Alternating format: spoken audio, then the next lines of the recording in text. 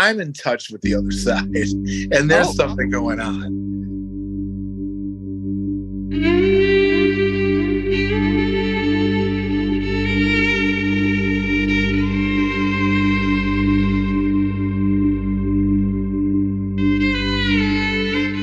Welcome to my vampire novel podcast. Today, my guest is music producer Jim Diamond. How are you doing, Jim? I'm doing great. How are you doing? It's crazy. It's so good to actually see you like moving in person. Like I know I'm actually here. Yeah, I'm follically challenged, so I'm rocking the Greek fisherman cap. You are. I am. Well, you gotta get back. You gotta get to your roots. Like I've got braids on, so all right. Well, I got you're finally there. You get older, and you're like embrace it all, right? Exactly. I think you look more like what you're supposed to look the older you get. Probably. Yeah, it's like I feel like I've gotten a little darker. I feel like my hair's curlier. I don't know. I'm blacker. I mean, I'm wearing a Greek fisherman's cap. You really are. That's kind of awesome. What are you gonna do? I know. So how have you been doing? It's good to see you. I know. We haven't seen each other in I've probably been a while. Yeah, it's been a long time. Oh man. So you've got like an actual house type house now, right? I got the house, yeah. The house is, always a work in progress. Yeah, I know. I know how that is. Yeah. Even this house is new and it's a work in progress. It's crazy. It's like brand new built from the ground up, and there's always something. Something. This house is like 100 years old. Oh my God, 100 years old. Yeah. I think it was built in 1919. Yikes. Yeah, yikes. I mean, it's fine, but it needs some TLC. 1919, that's amazing. I can't even imagine. I mean, the house I grew up in I thought was old, but it was only built in the 40s, so right. I guess I was like not really that old. I mean, no, the house I grew up in lovely Trenton, Michigan was I think it was built in the 50s. Okay. So it wasn't that old. No, yeah. I mean, this house, I found out it was a kit house. Remember when they used to have those kit houses in the teens and 20s? Uh-huh. And it was built for workers at a nearby boxcar repair facility. Okay. There was a boxcar repair facility down the street. Oh, and they were like, we got to get houses for these people. Yeah, for the poor people. So I have the poor workers kit house. Workers house. Yeah, they always said we were in the World War II houses that they built for people, I guess. Oh, right after the war. Yeah, right after the war bungalows that they made everywhere. They're like all in Detroit and Grosse Pointe. It's the same house. It's like our neighbor's house is the same house, and it was you go in there, you're like, oh wow, this is same house, yeah. Same house, same mirrors, same doorknobs, same everything. It's wild. I'm not going to get into all that you have done and all that you do. I'm just going to put your Wikipedia online so they can look it up, because we'd be talking about you for the rest of the time, because there's a lot to talk about. I have a lot. Looked at that Wikipedia. I don't know when that was last updated. It's probably 5 years old. Is it true though? Is any of it true? Is it real? Oh no, you know what? I haven't looked at it in years, but I should check it out, because as I remember, it was true. Okay. There was nothing falsified. Nothing falsified. No, okay. No. Cool. So, did you get a chance to read the chapters? What did you think? I read the first 7 chapters. Okay. No, I didn't read the newest ones. I didn't have time to read the newest ones yet. Okay. What did you think? Did you like it, or were you intrigued? Yeah, I was curious about the beginning, because the guy is with the horrible nuns. It's always the nuns. Everybody has something to say about the nuns. Yeah. It's like it's about your perspective whether the nuns are horrible or not. Yeah. And then he's thrown out the window. Yeah. Well, he's thrown off a roof. Yes, he is thrown off a roof. Yes, not out the window. Yeah, he's thrown off a roof. Yeah, but and then the whole thing with the I like the twist where all of a sudden these people have been searching for him. They have 80 million pounds, and they're like, "No, don't get rid of that place in Paris." Yeah, that's great. Don't got to hang on to that. I'm thinking I'd like to hang on to that. I'd like to have this estate up in England. I want to have a house in Paris. I want all that. Don't you want all of that? You've been to France, so you know that's like a great area, right? Well, I'd be happy with just one. I'd be happy with the home in Paris. Yeah. I don't need both. I don't need both either. I think I would renovate the Paris apartment and live there for the rest of my life is what I would do. So that would be fine. Yeah, he's thinking about all of those possibilities of what he can do at this point. He really isn't too sure if he even wants to stay at that estate, Those choices. So, do you want to read more? Are you interested? Yeah, I'm curious. Like I said at the end with Celia, this whole thing happening, and the people at the bar, and then that story comes out.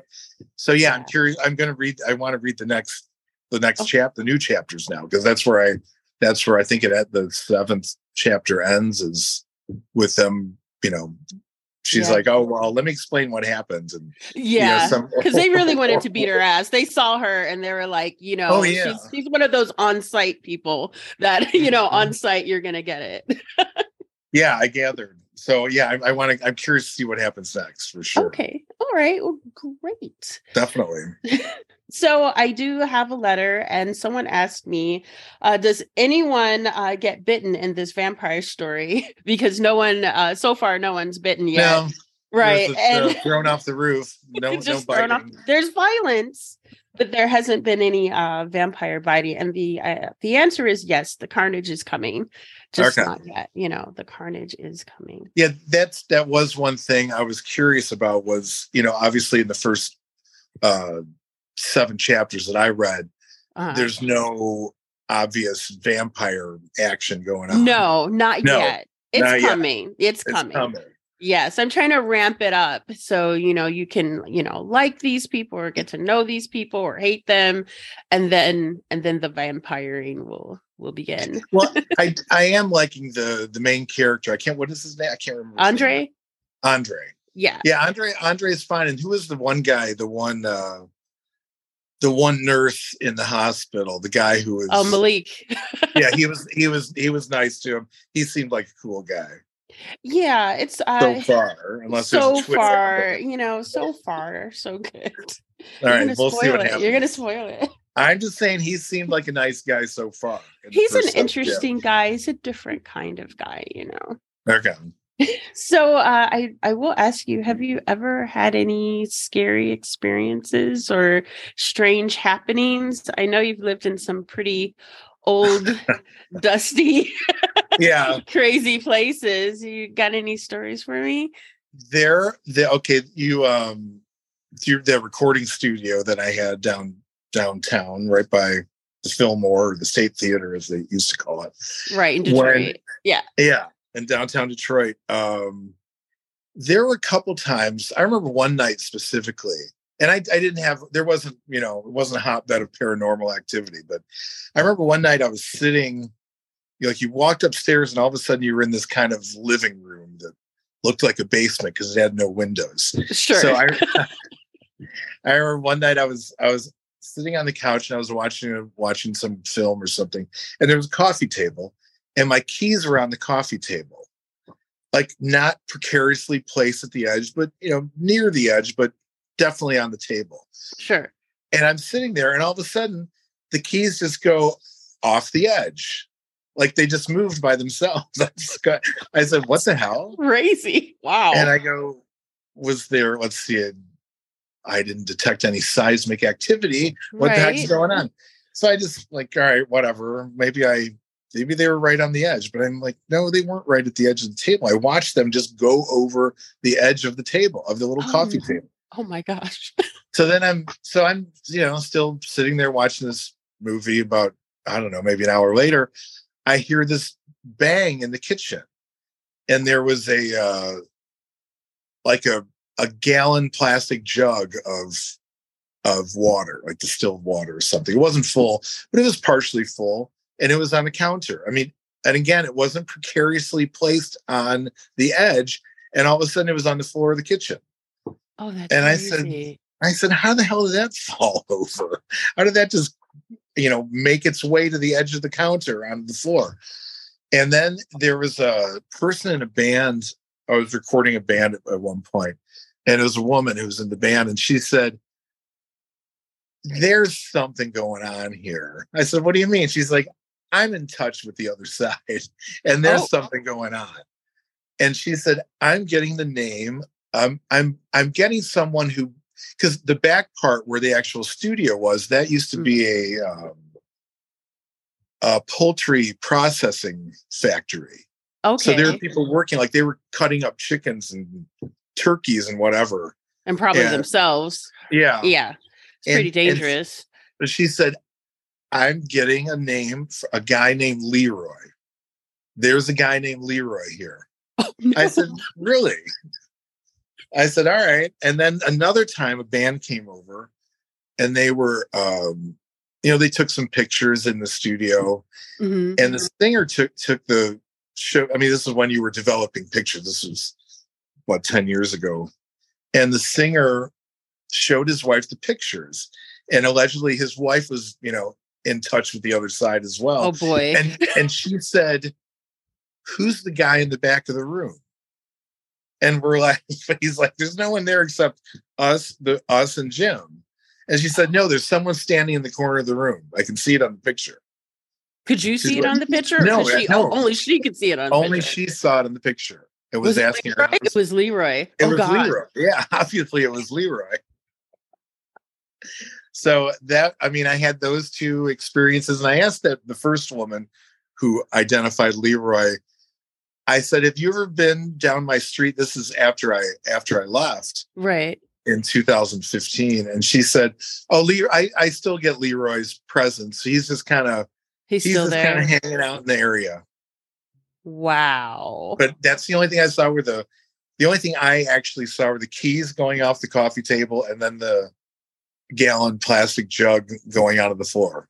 That's too much. I'm telling you, I ask a lot of people if they've ever had any experiences, and collectively only 2 people have not that I've asked. So it's like, I don't know. I don't even really believe in ghosts so much, except I saw one once and I hate it that I did. Where'd you see the ghost? I was in England, and I talk about it on some of the other podcasts, but I saw one when I was in England. I was like very relaxed, and I saw it through a door. I saw it go in a closet. And then I was like, well, that's weird, because I know that closet is full. So I asked some other people, who were in the house. Yeah. And I really spooked them, because the one lady who lived there had been seeing the ghost like for years and years and years. And she had been telling her sister about it for years and years and years, but she just thought she was crazy. But then I didn't even know her. And I corroborated the fact that guy was there. It was like some old man with a flat cap I described, and it was the same guy. So it's like, I don't know what to do. I could either lose myself in the paranormal, which I'm not going to do, but, or just kind of like, I know there's more to it. So I'm just going to ask people, because I think it's kind of, I think it's interesting that most people have had an experience. Yeah. I just, I chalk it up to, I just say, there are a lot of things we don't know about going on out there. I don't know. Exactly. I don't know everything. But there are a lot of things we don't know. Yeah. And it's like, yeah. Yeah. For me to, just those Leroy. Well, Leroy was the friendly ghost. He didn't really do much. Except for those keys. He was kind of, he's moody that day. I think, I told this person, this musician, I said, this was getting closer to when I left the studio. Oh. And she said, he may be trying to, he's making himself known, because he sees you packing things, and, and I'd been there for 19 years. Wow. He was going to miss you. Probably. I still wonder about Leroy. I wonder what Leroy's doing. I hope he He's probably enjoying the music and, just everything. Yeah, keeping. I didn't bother him. I didn't bother him at all. Oh, hopefully he's moved into the Fillmore Theater or the old the other building next door, the Women's Club building that was next door. Yeah, he should just go there. Maybe he is. Yeah. He probably misses you. I know. I was just this guy. Musicians would come over. Oh, we'd have a nice time. Well, in your spare time, which I know you don't really have, but you could see if anyone named Leroy died there. You should check it out. I've thought about that before, and then I forget to do it. Right, of course. It's like, well, yeah, I should look up time for that. Deaths of a person named Leroy at the what was the place called? The Feltus Poultry Shop or Faltus Poultry Shop. Yeah, I can look in the.